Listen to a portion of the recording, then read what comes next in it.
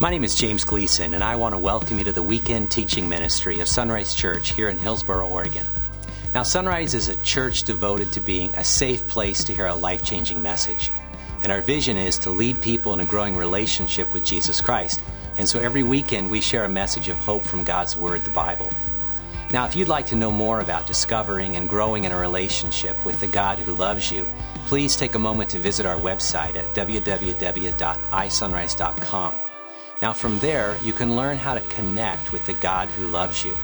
Then you can learn how to grow with others along the journey of life. You can learn to develop a heart to serve the least, the last, and the lost.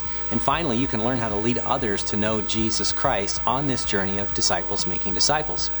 And so now I invite you to follow along with our weekend message as you discover the heartbeat of God.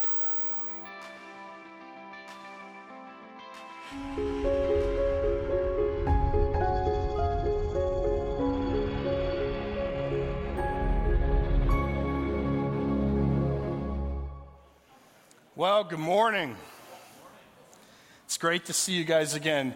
I work as the executive pastor here. My name is Jay Held, and I thought since we're still getting acquainted, this is just my second time up here in front of you, I thought I'd tell you a story that my mother used to tell about me. My mother told this story to new acquaintances of ours. She told this story to old friends of ours. She repeated this story many, many times over. She told it on my wedding day. It's a short story, but it's one that she loved to tell. It goes something like this. Mom said that when she first gave birth to me, I was so independent that I walked home from the hospital by myself. That's what she said. She said I was so independent when she first gave birth to me that day that I walked home from the hospital by myself. Now, I can't take all the credit for that. The truth is that I'm the third child of five. My mom gave birth to 3 kids in 25 months. So that's really tight. And if you figure out the math, the only way you can get that done is to get a premature baby in there. And so my brother was a premature baby. I've got an older sister, a brother, a premature, and then I came along, and Mom was kind of busy. And so as I think back of that first day, from what I can remember, I waited until after lunch before I headed home from the hospital. She was tired, she needed a nap, and so I waited, and then I came home. The thing is that I think I'm a lot like my grandfather. My grandfather, at 19 years of age, left the Black Forest of Germany and came by himself through Ellis Island to this country, and he landed in Canton, Ohio. When I was 18 years, I left Canton, Ohio to go to college in Atlanta, Georgia, and I was the first one in my family to leave home. And after I graduated from college, I moved from Atlanta to Los Angeles, and I did about a 5-month gig there, and then I moved back across the South to Orlando, Florida. And I worked in Orlando, Florida as a high school teacher at a Christian school, and I worked in a church, and I helped coach football. And I did that until I moved all the way across the country again to Portland, Oregon. So Mom thought I was a little bit independent. And she would tell you that started at a pretty early age. She would tell you of another story. When I was 5 years old, I'd come home from a very long half day at kindergarten. And I was hungry, and she was busy. So I went into the kitchen, and I got a can of Campbell's soup, and I opened that can up, and I dumped it out into a pan, and I added an entire can of water. And I poured that into the pan, and I turned on the gas range, and I stirred it. And as that was heating, I got another can of tuna fish. A can of tuna fish. I opened it up, drained it, dumped it into a bowl. Got a scoop of Spin Blend. Do you know what that is? Mom doesn't like mayonnaise. You don't sell it around here. At least I can't find it. It's this mayonnaise substitute. Put it in there, mixed it all up, made my sandwich, stirred the soup, and Mom came into the kitchen, so I shared with her. And we had lunch together. I don't think I'm the only one. I mean, if I look around, we teach this stuff in our culture. It's at a pretty early age that we teach people to take a little initiative, to own some responsibility, and to do things for themselves. In fact, I have a story here that I'd like to read to you, and I want you to know that I have pictures. And so it's a great book. It's a classic story. It's from Sesame Street, and it's called I Can Do It Myself. Look with me as we go through this. They say, I can put away my toys. I can do it myself. I can pour my juice. I can comb my hair. I can write my name. I can look at this whole book. I can do it myself. And you can. You can do it yourself. You can set your alarm. You can go to class. You can read books. You can write papers. You can take exams. We have students across the country that do this, and even remotely. In fact, some of you are about to graduate. Some of you are about to graduate from high school in a couple weeks, or college. Some of you have made it through graduate school. You can do it. You can do it yourself. You can make your own coffee. You can lead your own team. You can start your own business. You can even learn how to Zoom conference. You can. You find great joy in your accomplishments. You can do it yourself.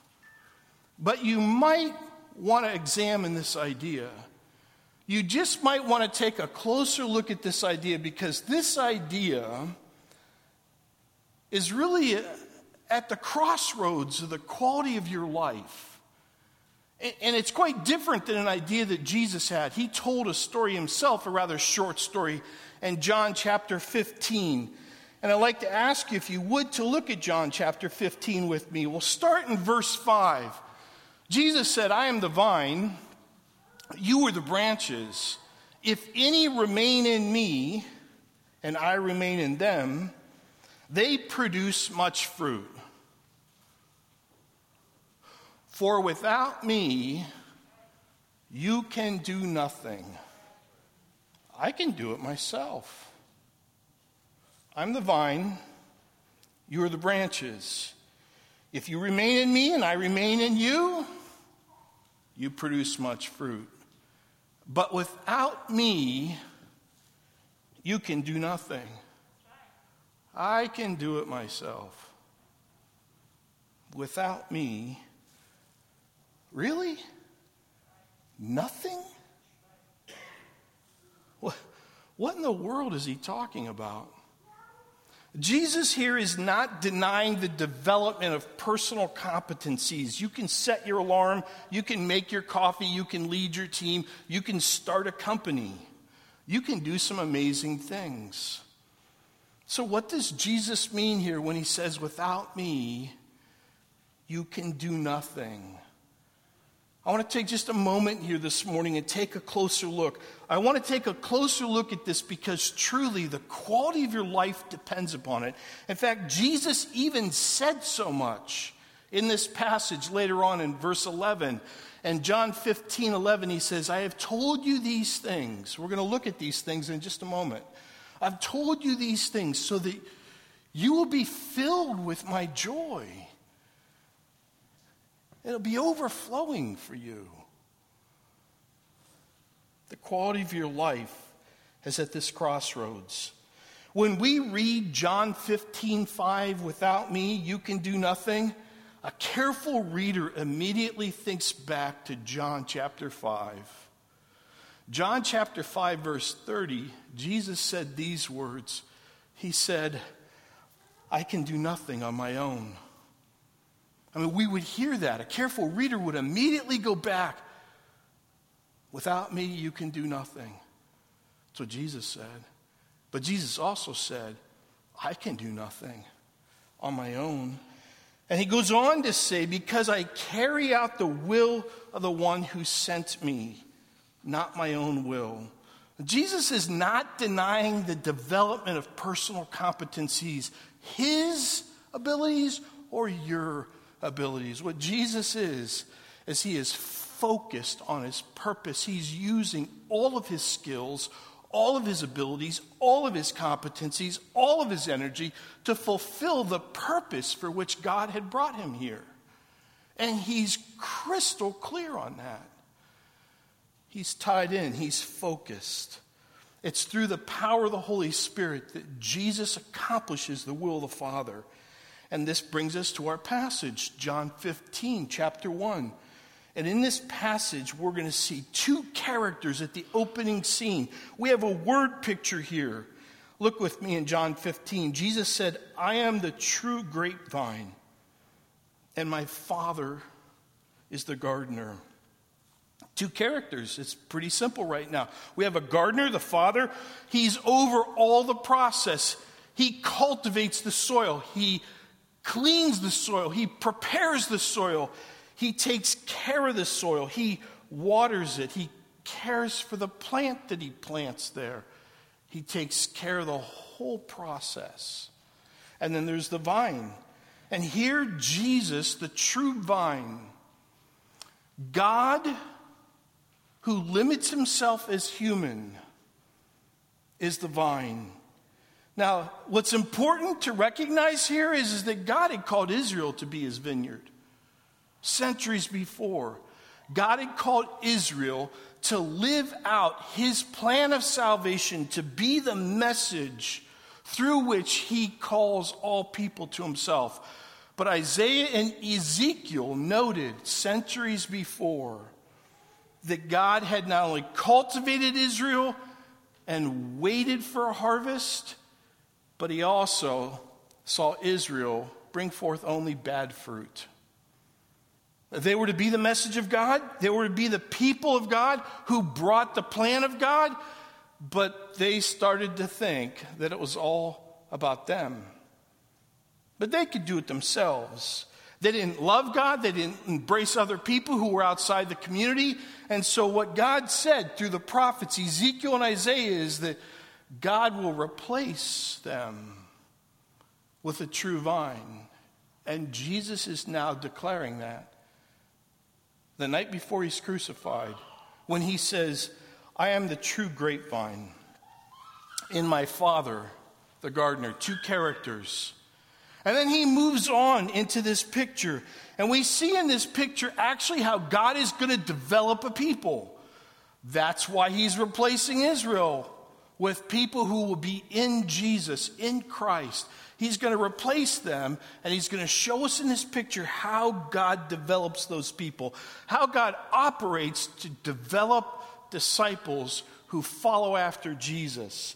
And he says in verse 2, "He cuts off every branch of mine that doesn't produce fruit, and he prunes the branches that do bear fruit, so they will produce even more fruit. You have already been pruned and purified by the message that I've given to you." There's two kinds of people who claim to follow Jesus. There are those people who produce fruit, and there are those people who do not produce fruit. It's that simple. And we'll talk about the second group in just a moment. But he starts with those who produce fruit. God works in those people who produce fruit so that they would develop to be more producing of fruit. And it strikes me in this first verse that it says that those that produce, he prunes. I don't think I would have started there. I might have praised them. I might have encouraged them. But the text here says he prunes them.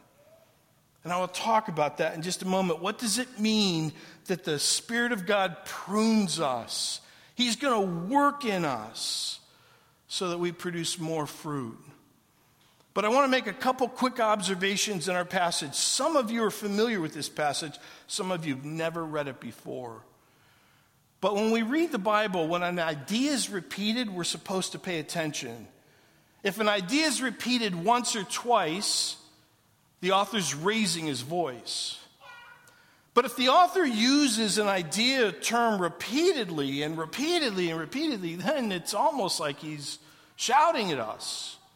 Well, watch this. In this passage, 10 times in John 15, 1 through 10. 10 times the word remain shows up. So this passage is something about remaining or abiding in Christ. What does that mean? What does it mean to remain or abide in Christ? It simply means to believe in Jesus. That's what the entire book is about. John is writing to Christian believers, and he's trying to help them deepen their faith and trust in Jesus. And this passage is really tight on that.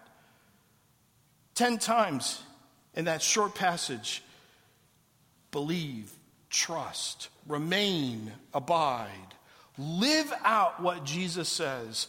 And then you've got this little phrase, in me. 16 times in the book of John, he uses that phrase, in me. What in the world is he talking about, to remain or abide in me? Now, if we have people here that like grammar, what that means is it's a sphere in which some action takes place. And for the rest of you who have no idea that abstraction I just gave you, we have a phrase in our culture, and we just call it this. It's a sphere of influence. What is he talking about here? You'll hear a lot of different ideas. I think it's quite simply that we are to remain, abide in a close relationship with Jesus Christ, in fellowship with him, in union with him, close to him. We live our life on purpose. And our purpose is the purpose for which God has given us. It's in alignment with the purpose that Jesus came for. He can't do anything on his own. He came to fulfill the purpose of the Father. That's what he's talking about. So the branches come out of the vine. They draw their life. They draw their sustenance. They draw their purpose out of the vine. You and I as branches, we live through the power of the Holy Spirit to fulfill the purpose and the life for which Jesus called us. And that means we produce fruit. What in the world is fruit? Well, the first thing that fruit means is repentance. The fruit of repentance. John talks about that quite a bit. In fact, Nicodemus is conflicted over the whole idea. But the fruit of repentance is when we say that we confess what we've done is wrong and we turn away from it towards Christ. The Spirit of God works in us and the Word of God works in us so that we see where our life is not in alignment with God. We repent of that. We turn and we walk in alignment with God. So the question that the text asks you is, when was the last time you acknowledge that you're out of alignment, you confess that, you turned away from that, you repented, and you got in alignment with the will of God? When was the last time you confessed your sin to another person? That's the fruit of repentance. There's another kind of fruit. It's the fruit of the Spirit. Some of you think of this, and our passage ends with this just a little bit later in verses 11, 12, down there. Fruit of the Spirit is where our desires become more like the desires of Jesus. We love what he loves. We hate what he hates. The things that bring us joy are the things that bring him joy.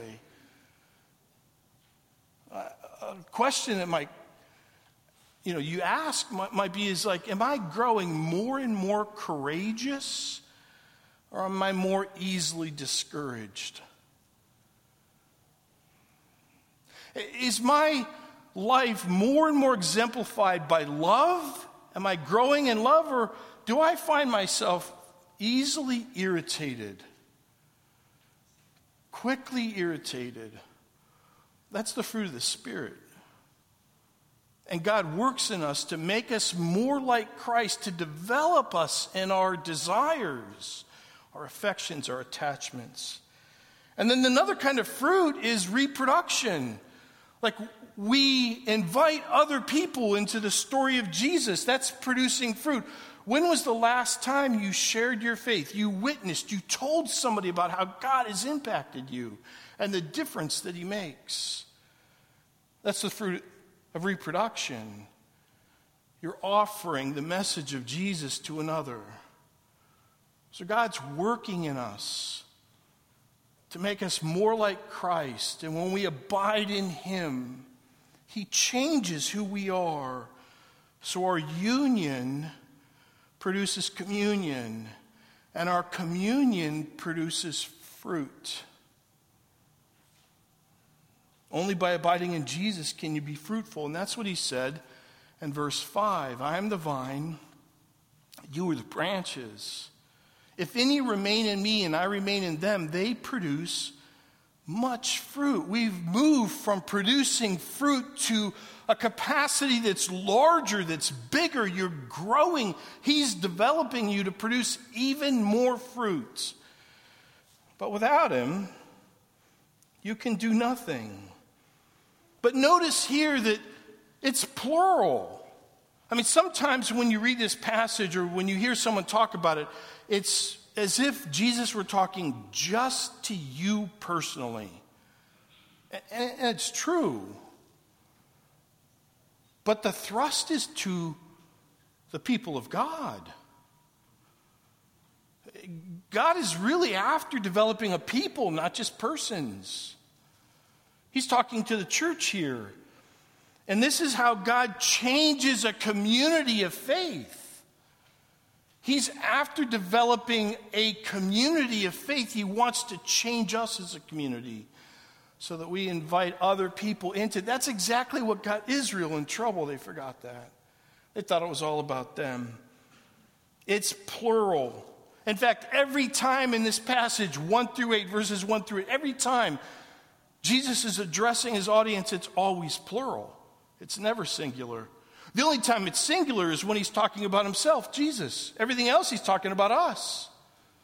The thrust of the passage is to the church. And as we remain in the vine, we as a church become more and more like the community that Jesus intended us to be. And that's the thrust here. So union produces communion, but communion produces community and fruitfulness.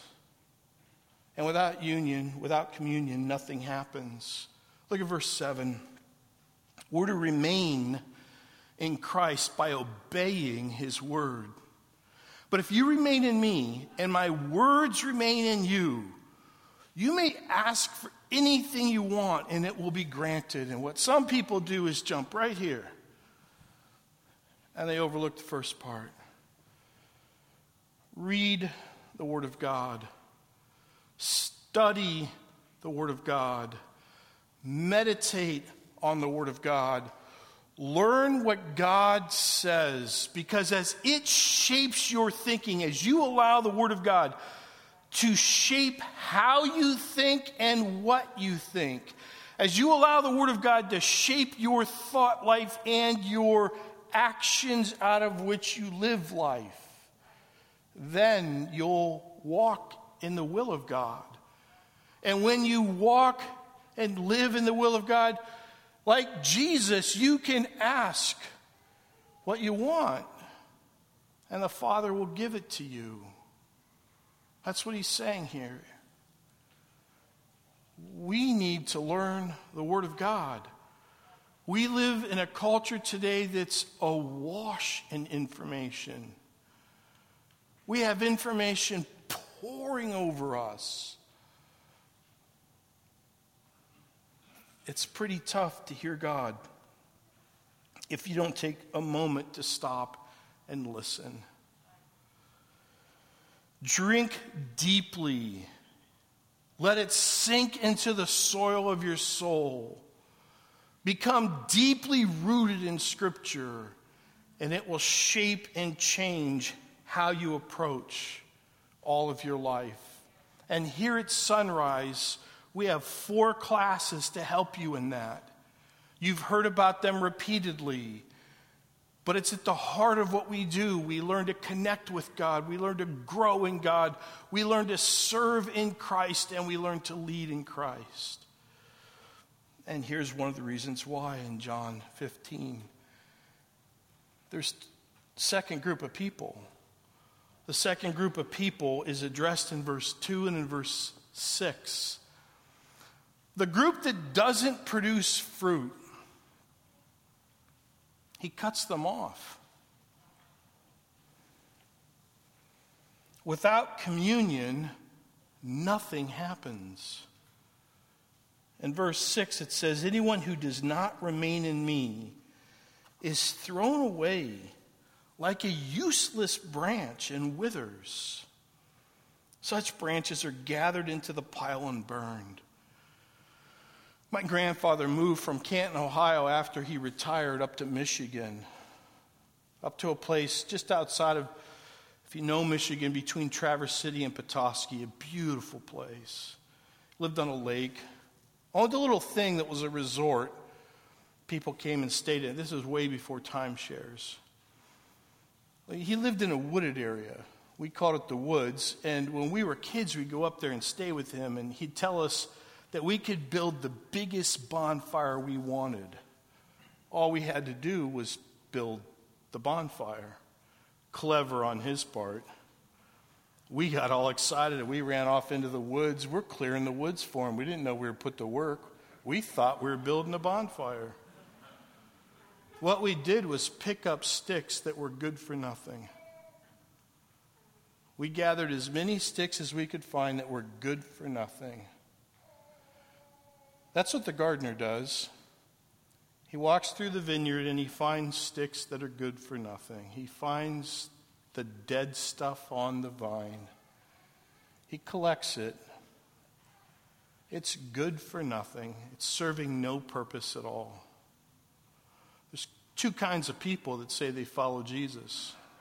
There are those who produce fruit, and there are those that are good for nothing.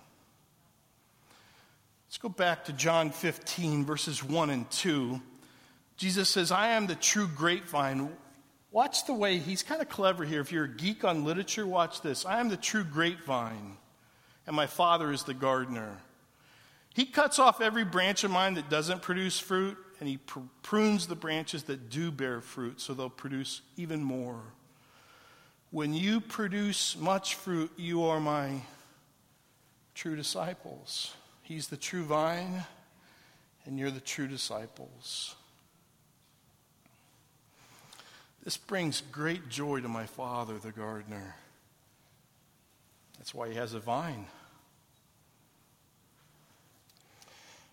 And then in verse 11, he says, I've told you these things so that you will be filled with my joy, that it will overflow. I think Paul nailed it. He just summed it up like this. He said in Philippians, I can do all things through Christ. Would you pray with me? Father God, we thank you for your grace in our lives. We thank you for the Holy Spirit. We thank you for the Word of God. We thank you that in Christ we find deep joy and purpose. And you work in us to change us. You use your word and the Holy Spirit to change our heart so that we love the things you love, so we pursue the things that you want us to pursue. Make us more like you. And thank you that we get to do this. In Jesus' name, amen.